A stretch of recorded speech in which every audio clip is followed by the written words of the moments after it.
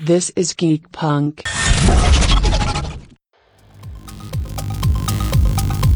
A Google Media production.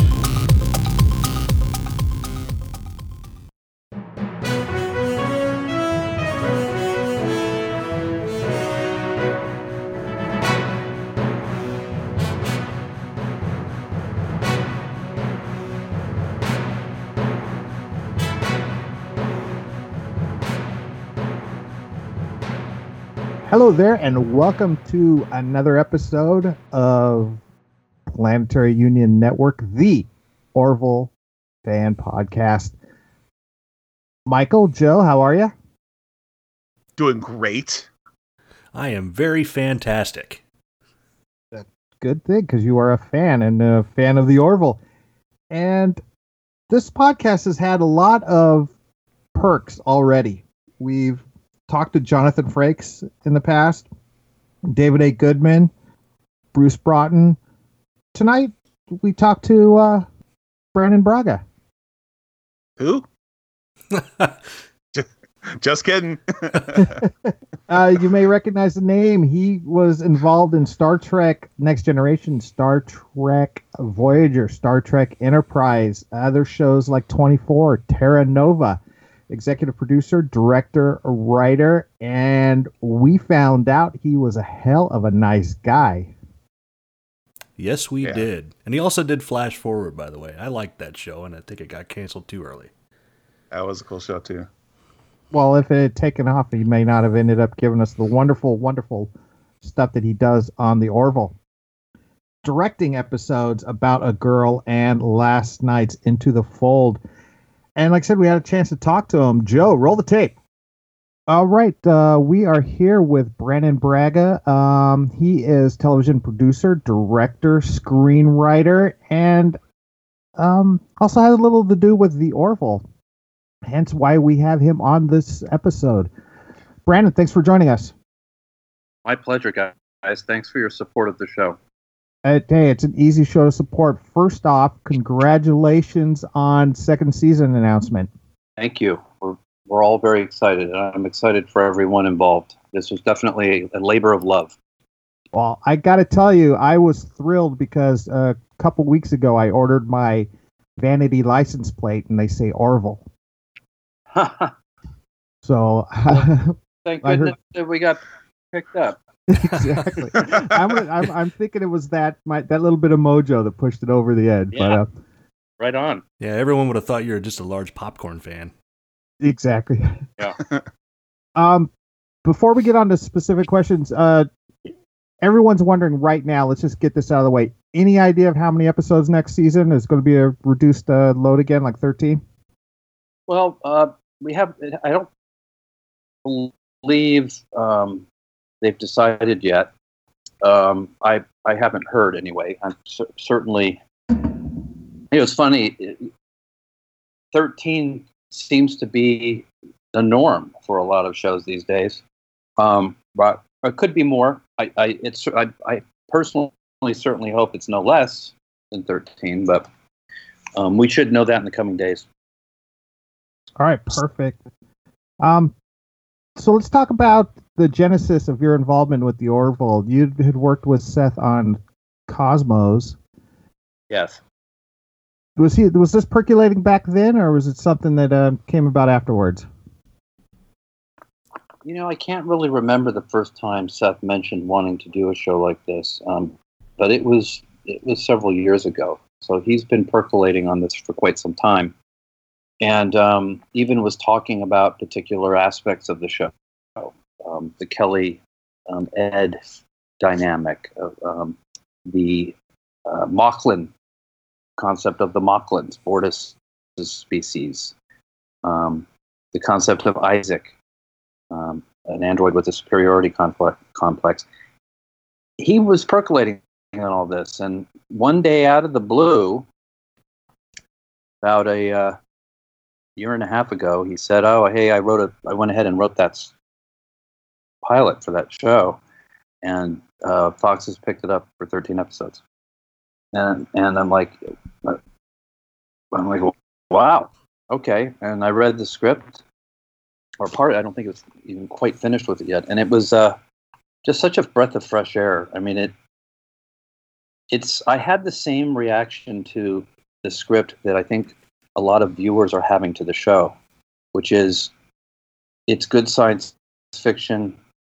It's familiar but original too. It has its own voice, and it's just a breath of fresh air in such an apocalyptic environment. And it made me happy reading it. And I knew I was thrilled to work on the show. Yeah, with your history with that type of show, Star Trek Next Generation, Voyager, Enterprise, it's definitely, it seems out that the show is almost tailored for you to work on. And I'm just wondering how much of a blessing did you see it as, being able to take what you did in all those years with the Trek franchise and how it compares to what you're dealing with now, the nuts and bolts of the Orville, the vision you may have for the Orville? Well, it's not that I brought anything with me from my 15 years on Star Trek. I'm just carrying it forward because it's a kind of a story concept that can go on forever because anything you can dream up, you can do. And, in the years since I'd done Star Trek, I really grew to miss it. And though I don't think I would have done Star Trek again, I missed the episodic storytelling. And this was just what the doctor ordered for me, in that it was it had that Star Trek type of standalone sci-fi science fiction metaphorical storytelling, but it was also its own thing, and it had the kind of humor we could never really do on Star Trek, and the characters just seemed more grounded and naturalistic, and so it was really just the right thing. And I was nervous, I won't lie, that I hadn't done a show like this in 10 years, and I thought, am I going to be rusty? Do I know how to make a show like this? And it's never easy, but it certainly was it was comfortable, and I've really been enjoying it. And there's this kind of storytelling is rare, nowadays. So much continuity is serialized. Right. It's so nice to be able to just do an 1 hour story well told. Yeah, as a viewer, I find that refreshing as well. I mean, I love my serialized storytelling as well, but having grown up myself on the original Star Trek and the various incarnations afterwards, the episodic approach is, as old as it may be, as worn as it may be, it is very comfortable, and it is kind of a breath of fresh air in today's television. I would argue that it's not only not musty, but that it allows for a level of experimentation that you can't do on a serialized show. And what I mean by that is an episode about a repeating loop of time. Of course, you can do things like that in serialized, but an episode can just explore one great idea or one crazy concept that you try out that maybe you would never normally do. And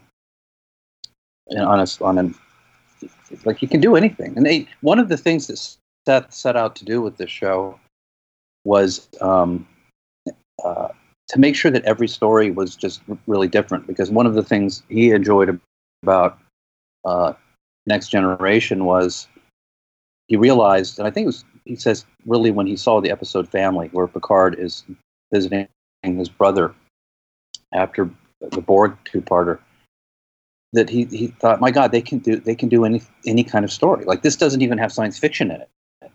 Mm. And I think I'm really happy that the audience seems to be accepting the fact that it is going to be a little different. Like, last night's episode was a family drama, and there was very little Orville in it. Right. Before we get on into the fold, you're one of two directors on the Orville directing 2 episodes this season, I believe, correct? Yes, yes. And the first episode you directed this season about a girl, basically, it just wowed everybody, I think. It was something that, fans from the beginning of the show and the fans who were on the fence about it. Episode 3 about a girl came around and it really wowed everybody. And I think it sold the show to a lot of people. And like you said, this episodic television gives you a chance to do different kinds of stories. That story was very powerful in its own. And going into that episode, did you think it would, have the impact that it would have so early in the season? Yeah, I mean, we actually moved the episode up in this air date order because we wanted to declare ourselves as a show that's going to do some stories with some narrative weight. And Seth wrote a brilliant script, and I didn't screw it up. Not at all. It turned out okay, and it's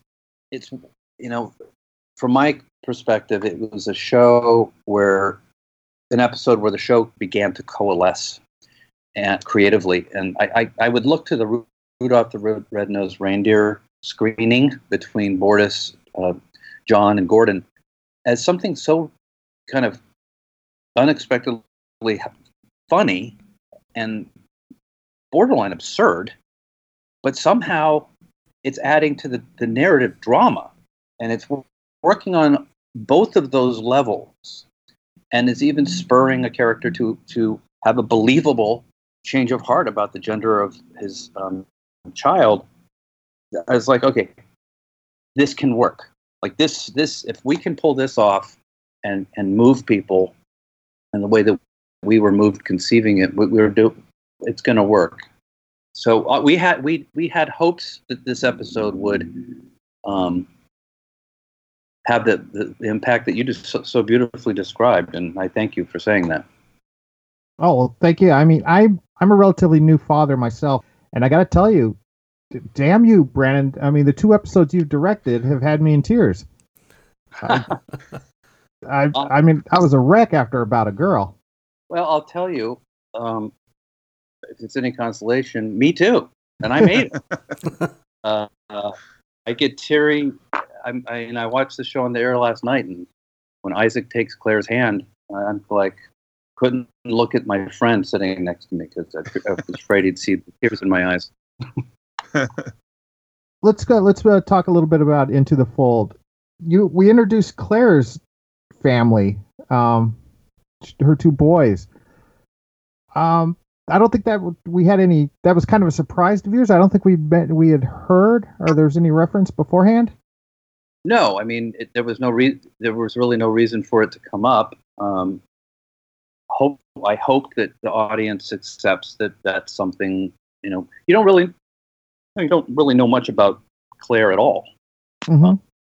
And so we felt it would be acceptable, particularly if it was in the first season, in the first part of the season, that you introduce she's a single mother on a starship would be a cool thing.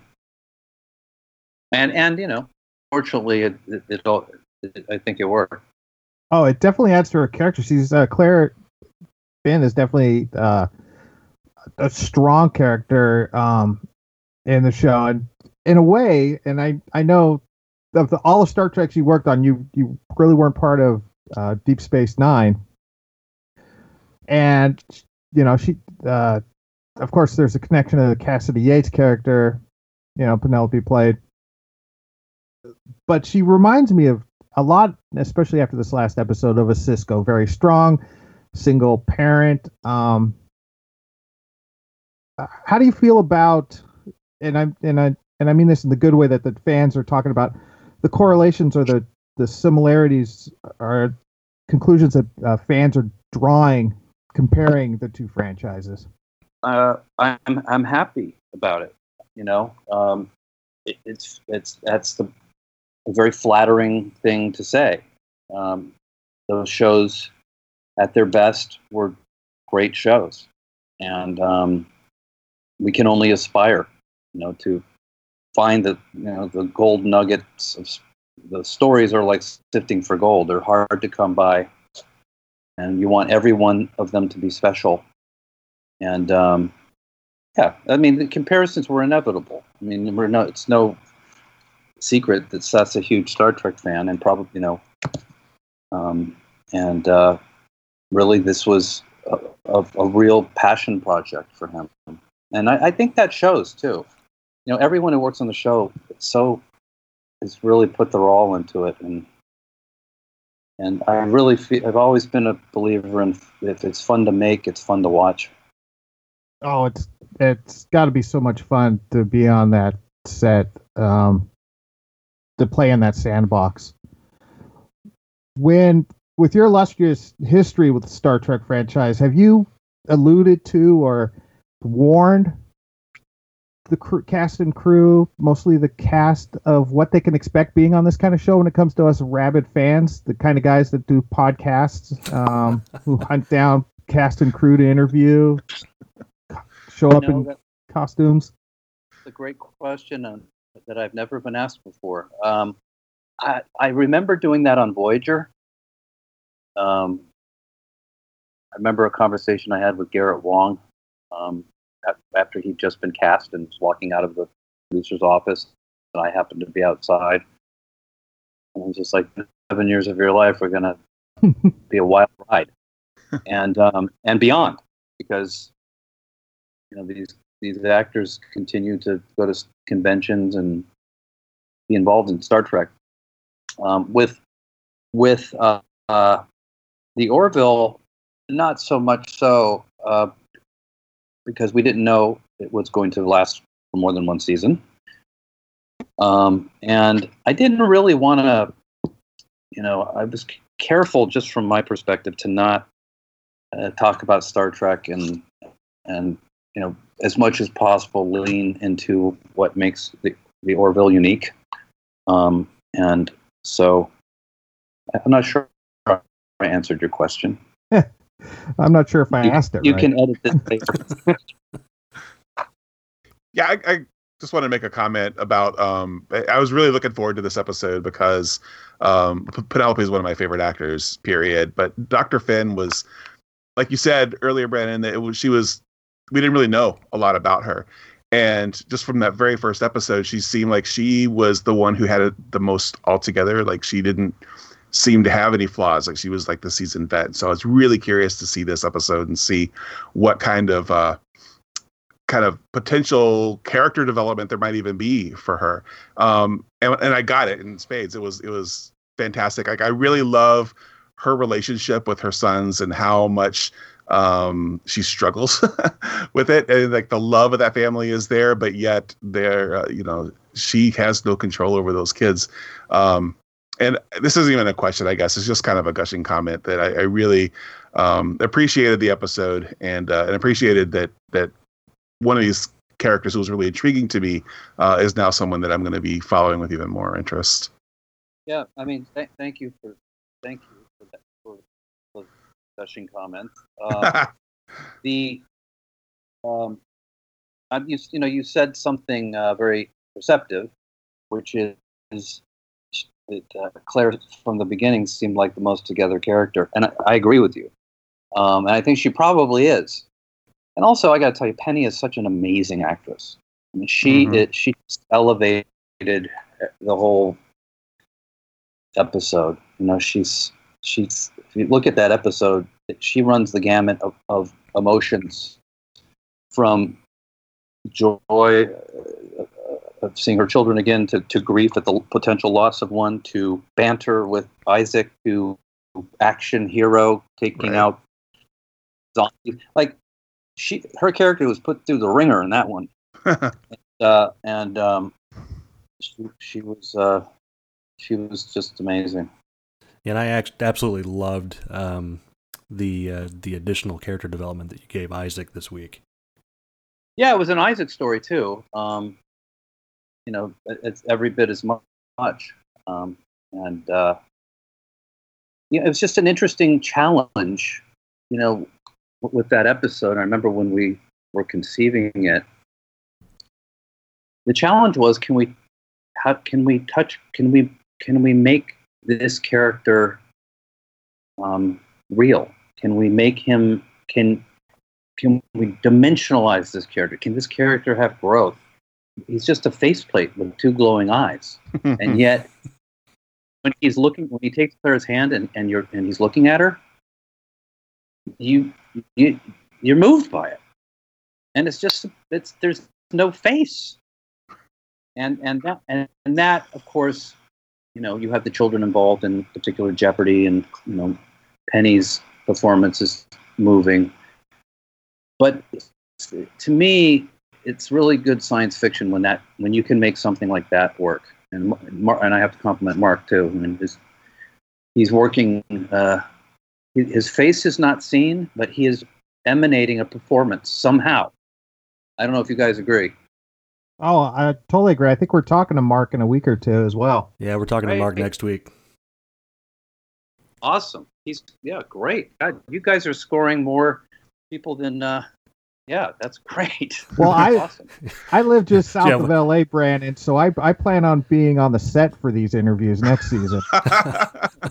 Yeah, just let us know, and we'll bring you aboard. I mean, I've got the license plate on my car now. I can drive right on the lot.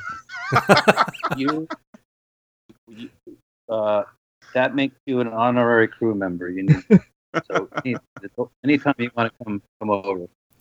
I will hold you to that. I think I already made Jonathan promise we'd be in background aliens or something if he directs another episode.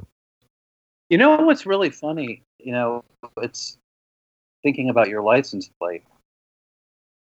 I went to New York Comic Con with David Goodman and Adrian Pilecki and Scott Grimes, and we'd only aired 5 episodes, but the place set a attendance record, and there were thousands of people, and some of them had uniforms, Orville uniforms.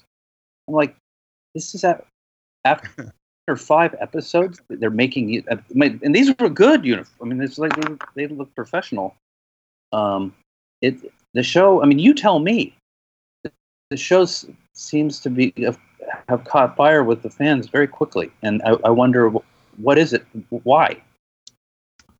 Well, this is Dan speaking, and my feeling is, like you mentioned before, you want to hit that, you want to find that gold nugget again, and fans are passionate, and I think we've been burned a lot in the past. We want to latch on to something. We want to relate to a program or a franchise like we have in the past, and we may be early to jump on something and it doesn't work out. But damn it, if everything did not fall into place perfectly with the Orville, it's a trope that we're familiar with, but yet the characters and the humor and the dialogue makes it more, like you said earlier, grounded, down to earth, and inviting. So it just feels so good to be on that bridge or to be hanging with that crew. And I think that's, at least for me, that's how it's worked out. Yeah, those characters are just amazing. That's the biggest part of it for me. Anytime a new Star Trek show started, back in the day when we were getting a lot of them, my favorite part, like starting a new one, was always like that first episode, like getting to know the cast members, getting to know the characters, which one's my favorite, which ones do I want to see have relationships with each other, which ones do I want to see grow, and just bam, hitting the ground running with the Orville. It was like that. It was like, just all of these just wonderful, rich characters to get to know and think about. And if that had been all, that would have been awesome. But then About a Girl came along and just completely, my jaw dropped by the end of that episode. And then another thing about it, I think that people are latching onto is like you guys were talking about earlier, just the episodic versus the serialized storytelling. And I love serialized storytelling as well. But once you kind of get the feeling for how a season's going to go, or, where what the tone of the story is going to be. You may not know all the plot points that are going to come along that season, but you know what you're in for the next 8 to 12, 13 episodes.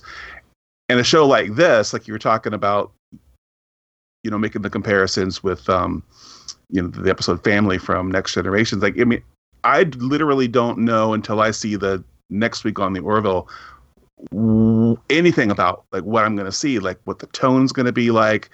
Is it going to be just kind of silly funny, or is it going to be super serious, or is it going to be this character or that character? It could be anything, and that's really, really exciting. Yeah, that's great to hear. I mean, like, next week's episode is more of a comedy. There's more comedic elements,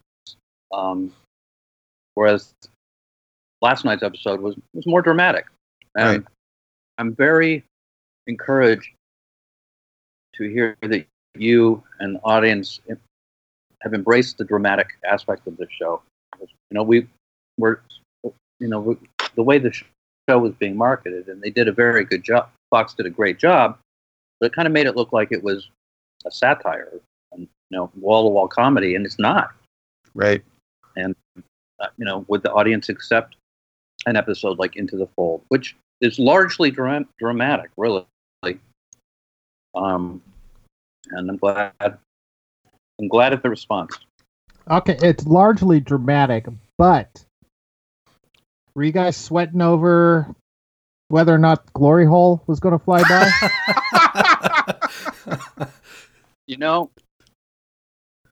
I don't know if the censors didn't know what one was, but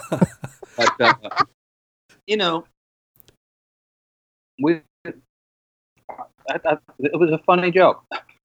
Right. For our listeners, we will describe a glory hole after the end credits. No, that was a great line, and again, that's something that I think makes the Orville work so well, especially when they're all sitting on the bridge. That's how people who work together talk with each other. People who share cubes are the cubicle next door. It's exactly how that bullpen type of situation is. Yeah, that's one of the things that just keeps me coming back week after week. The dialogue, and it's just the way the episodes run. It feels like we're exploring along with the crew. That's a high compliment, and I hope you enjoy the rest of the season. I think they're all pretty good in their own way. Got some good ones coming up. Well, we look forward to them, and they, when the series has to take a week break or something, you've seen us on Twitter and such complain and moan and cry. Well, that will not happen again. The rest of the episodes, there's no more preemption. There will not be another preemption. Well, wait until after episode 13, and we got to wait until next September for new episodes of the Orville. Here's the thing. I know, and I'm eager to get it back on the air. This show takes a long time to make. We take great care with the writing. We write the scripts ahead of time, so we're not writing on the fly. And we take that time because it really starts with the script and the idea. And I think it's one of the reasons that the show has some quality to it. So often, for instance, on my Star Trek days, you were writing sometimes rewriting scripts while they were prepping. And sometimes the best laid plans go awry, and it's not the script you hoped it would be, and the episode isn't all that good. And we wanted to do things a little differently this time. Do you have any idea when season 2 is going to start production? Like what that timeline looks like? It's still being discussed, but it'll start shooting early next year. Yeah. We're already working on this writing season 2 right now. Cool. Well, to fill that void, we ourselves are working on our own little fan creation. It's called Ensign Henson, and it's a little audio dramedy that we're offering as well, just to Great. help tide things over. And hopefully you'll give that a listen and give us your feedback on that. Well, for sure. All right. Joe, Michael, you got anything else from Mr. Braga? Real quick on the no more preemptions. So we're going to get a new episode on Thanksgiving Day, or am I? Oh, gosh, I may have spoken too soon. I apologize. Yeah, no episode on Thanksgiving. I'm so sorry. You got 2 weeks in a row, then Thanksgiving, and then you'll go to the end of the season. I totally forgot that there's a holiday coming up. Can we expect to see a Christmas episode eventually down the line, like third or fourth or seventh season? I hope we don't get that desperate. You don't want to do the 3 ghost visit episode that every show tends to do? Yeah, we'll see. I mean, I hope not. I'd go for a Christmas episode as long as you put Justin the Ogre in a Santa hat. Yeah, Justin the Ogre. We're talking about maybe he'll make a return. People seem to like him. That would be awesome. That will make Patrick very happy. He was our very first guest on the show. Oh, cool. Yeah, he was hilarious. All right. Well, again, I want to thank you so much. This has been a real treat having you on. Love the Orville. That's why we spend so much time doing a podcast about it. And just keep it up. And I look forward to we look forward to the next season. We look forward to the rest of this season, and I look forward to sneaking up onto the set as well. I look forward to finding out about that in advance so I can fly. Let us know. Let us know. All right. Thank you very much, Brandon. Thank you, guys. It's been a pleasure. All right. Did I lie, guys? Or was he not super nice? He was so awesome. I gotta admit, I was a little nervous about him because but even more than Frakes, who I wasn't on that interview, but I was. Yeah, we kept you off of that one. Yeah. Sorry. But I was afraid I was going to be a little starstruck. I mean, I've seen Brandon Braga's name on Star Trek, about as long as I can remember watching, paying attention to credits on Star Trek. So, but yeah, he was so cool. I really enjoyed that. It's something to be said. All right, I probably don't say it right, but just having his pedigree and his experience in not only television but the type of television that he's worked in, i.e. Star Trek franchise, on the Orville has just been another bonus, another plus to the show. Right.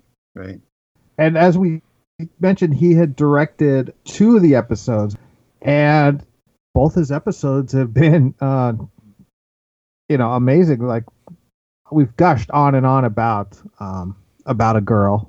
Mm-hmm. And then again, last night we had Into the Fold, which was a nice little, not little, but it was more family oriented than we've seen before. Although, About a Girl was very much about a family, it had more of a political, social statement than Into the Fold, which was, when you come down to it, just about family. And like Brandon said, very little science fiction.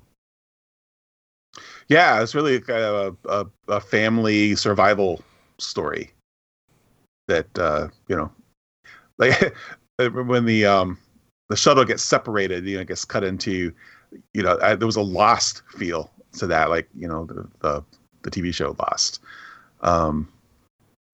With, I don't know, I just had a flashback to that because that's what happened in that show. But this didn't need to have been a science fiction episode. It could have easily have been just a story about a plane that goes down and the two parties trying to reconnect and find each other and all the hardships that they have. And it was really good. It was really strong, but not like a big message episode, which I like those. But as I said when we were talking to Brandon, like I just love that each episode is something different, and you never know what you're going to get. And this was another example of that. It was different. Yeah, it was good. I agree with the Lost thing. It's a little bit like Lost in space. Huh. Yeah, I'll let myself out. Danger, Will Robinson. Danger. They should get the guy who did the music for Lost in Space to do the music for this one. Yeah, they Yeah, should. you would think. Huh. I know a guy. Now, yeah, very little of the crew other than Claire Finn and Isaac on this one. How do you guys? I like it. I like how episodes have been focusing on different characters, and when everything's all said and done at the end of the season, we can go, oh, the Claire and Isaac episode, or oh, you know, the John episode. Yeah, I always like in Star Trek when they would take these two characters who don't seem to have anything in common, like they don't typically interact day to day because they're just their jobs don't really You put mean them together that Data? much. You mean Data or Worf with someone else? Yeah, or Data and Worf. You know, Yeah.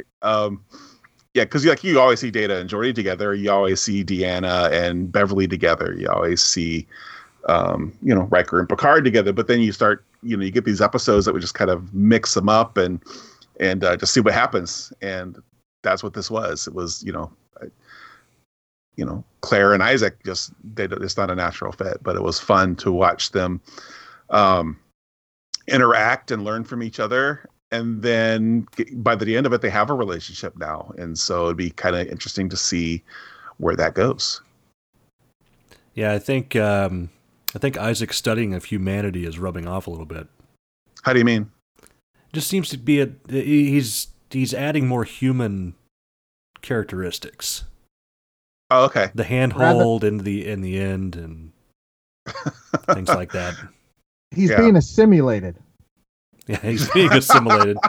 So I wonder actually if we'll get if we'll end up in an episode where he takes his helmet off and we see Mark's face just as a Got know. you guys. Yeah. Surprise. Yeah. It was me the whole time, Mark. yeah. I'm kind of doing a Norm Macdonald bit where he was the devil.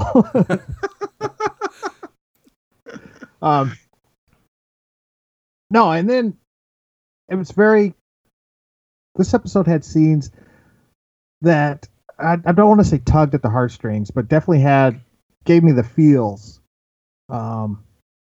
When Isaac was telling the kids bedtime story, and he used Yeah.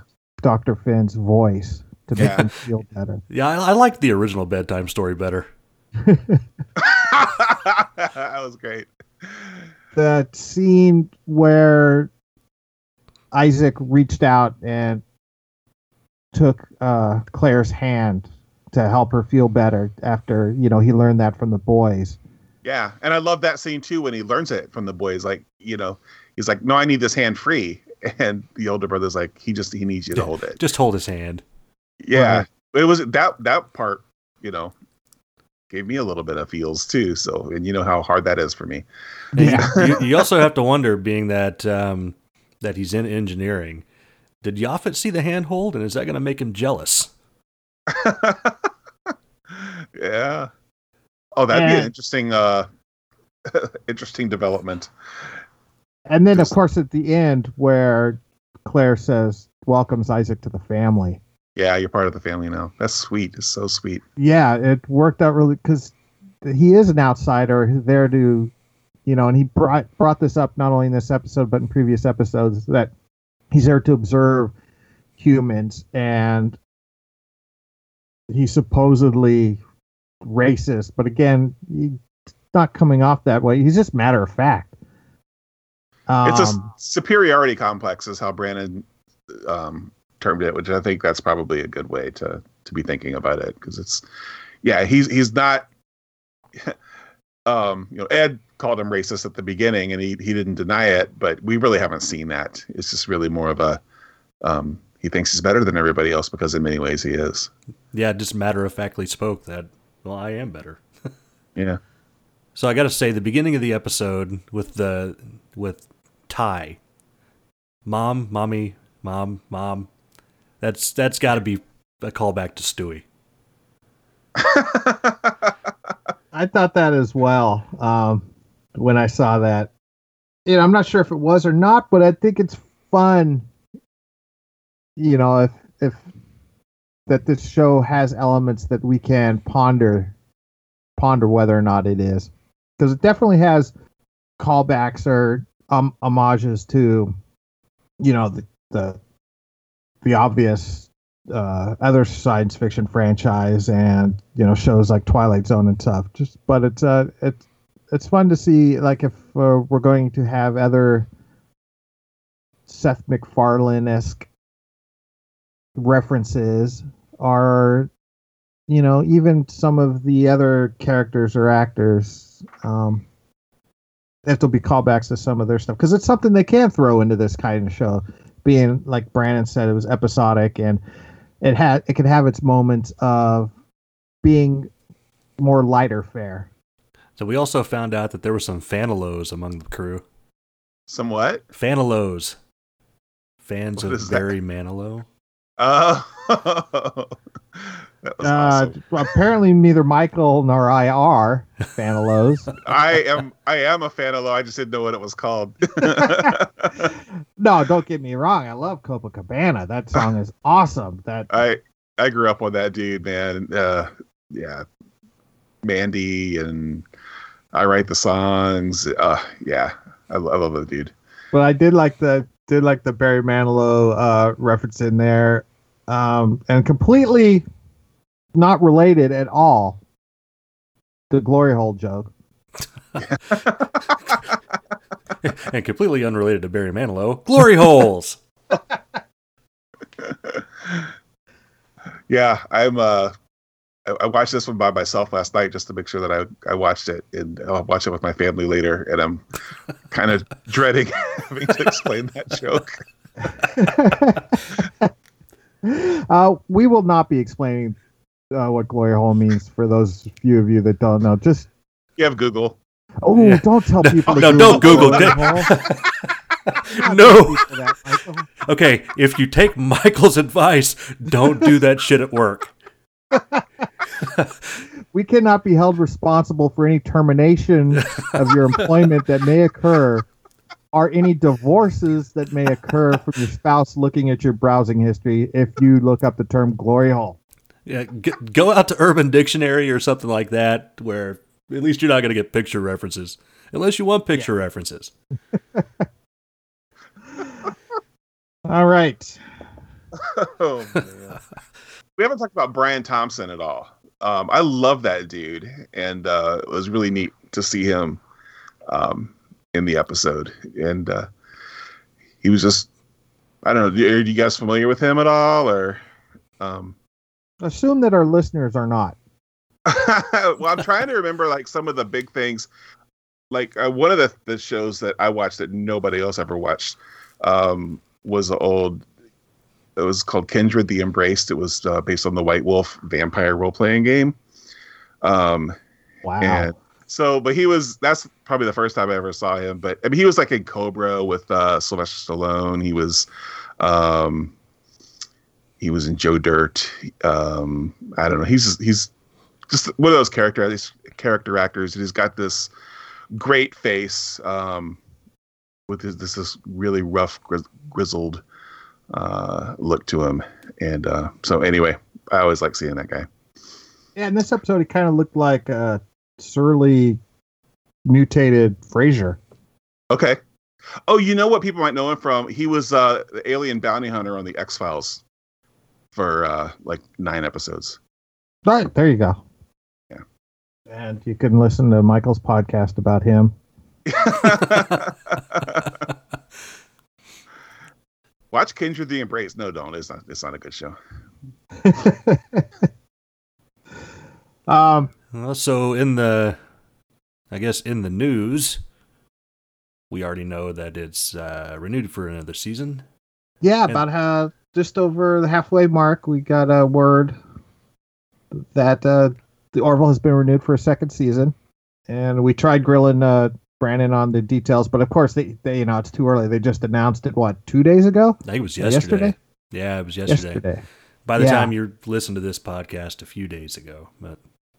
But yeah, that was great announcement. The way it broke was Seth MacFarlane himself tweeted it, and it was on no news sites before that.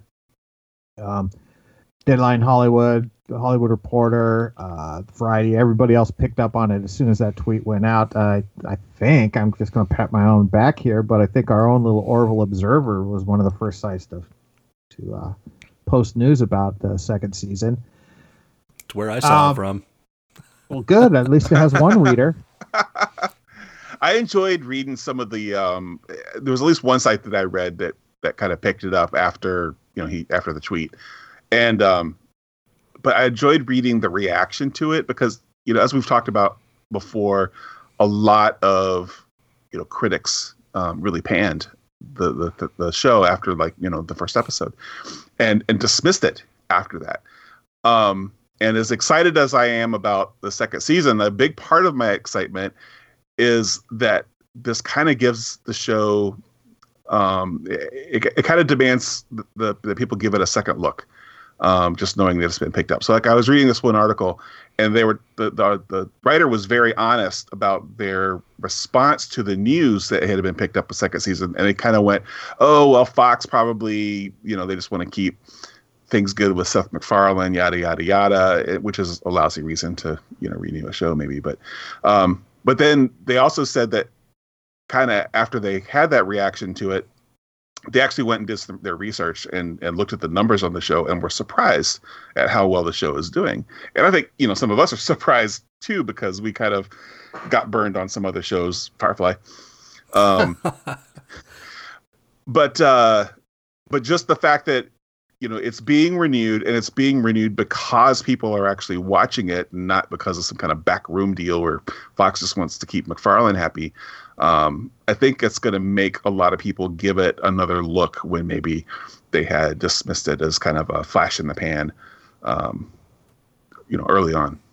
No, agreed. And it's also, we as the diehard fans get to go, ha ha, told you so. Neener, neener, neener. Yeah. Suck it, critics. So yeah. So yeah, second episode, or second season, awesome. And odds are it'll be another 13 episodes, 14 episodes, because those episodes are very labor intensive when it comes to production. They are expensive, and it shows. And I'll take it. As much as I would love a 22 or 24 episode season, they just don't do those in TV anymore. Well, and I would much rather have 13 super strong episodes than 22 where 8 of them are great and then you got a bunch of filler in the middle. Exactly. And other shows that we love have had that. Yeah. I mean, we don't Star Trek. Yeah, any incarnation of Star Trek, we don't talk about how much we love every single episode. There are some duds in there, and there's some brilliant episodes, don't get me wrong. But when you have 13 episodes, it's a little hard to phone in an episode. Right. And I appreciate that. And I think it makes for better television at the end. Because there's, back in the day, a few of us remember when we actually had to get up from the couch and change channels. Yeah. On television. I also remember having a wired remote. Oh, yeah. Yeah, I did too. I actually had a parent who would call me from another room to come in and change a channel so they didn't have to get up off their chair. Ring a little bell. Yeah. That's how rough life was for me, kids. And so there wasn't as much television back then. We only had 3 networks. Now we have 100 networks or so. And they're broadcasting on various forms of various platforms, from television to computers to you name it. I guess those are the only 2 things, really. Well, I guess you could watch on your smartphone or your tablet. So, we maybe needed a 22 or 24 episode season to get us through, because that would be half of the year. roughly. Then you'd watch reruns. So it almost filled up a whole year of television, except for the week they would take off for Christmas and Thanksgiving and our 4th of July or whatever. You get a couple of months in the summer to go outside. Exactly. And there was a thing called rerun season. Yeah. Back then. But now, when we're done watching our 13 episodes of The Orville and we've loved it and we're, pushing ourselves away from the table and loosening our belt and our button on our pants because we've just gorged on that delicious feast that The Orville is, we probably have another new show starting on Netflix or Hulu or National Geographic that can entertain us for their 12 weeks or their 13 weeks. Yeah, there's such a variety of entertainment that's all the time now. So, yeah, a lot to consume. And that the fact that there is so much, it just makes, when we find a show like The Orville that we, can dig on so much, that we can crush on so much, it just makes it all that much sweeter. Absolutely. What else we got, guys? Well, next episode 9, titled Cupid's Dagger. That sounds like a Star Trek episode right there. Cupid's Dagger of the Mind. No, okay, so episode 9, Cupid's Dagger, airing next Thursday, November 9th. The Orville is called to mediate a peace treaty between two warring cultures, but tensions run even higher between Ed and Kelly when a familiar face boards the ship, which I think is probably going to be the Rob Lowe play Blue Alien. Yeah. And then meanwhile, Yaphet declares his love for Dr. Finn with surprising results. Huh. Sounds like that episode could get messy. Thank you. Good night.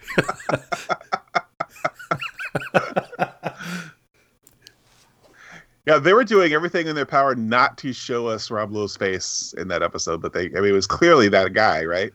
Yeah. Yeah, it's got to be. A familiar... Okay, tensions between Ed and Kelly and familiar face. Yeah. The only other person it could be would be Priya, and I don't think we would have heard if she's coming back on the show. No, they showed the blue guy. I mean, they showed like parts of him, like back. I think the back of him, yeah. Yeah. Well, that'll be good then.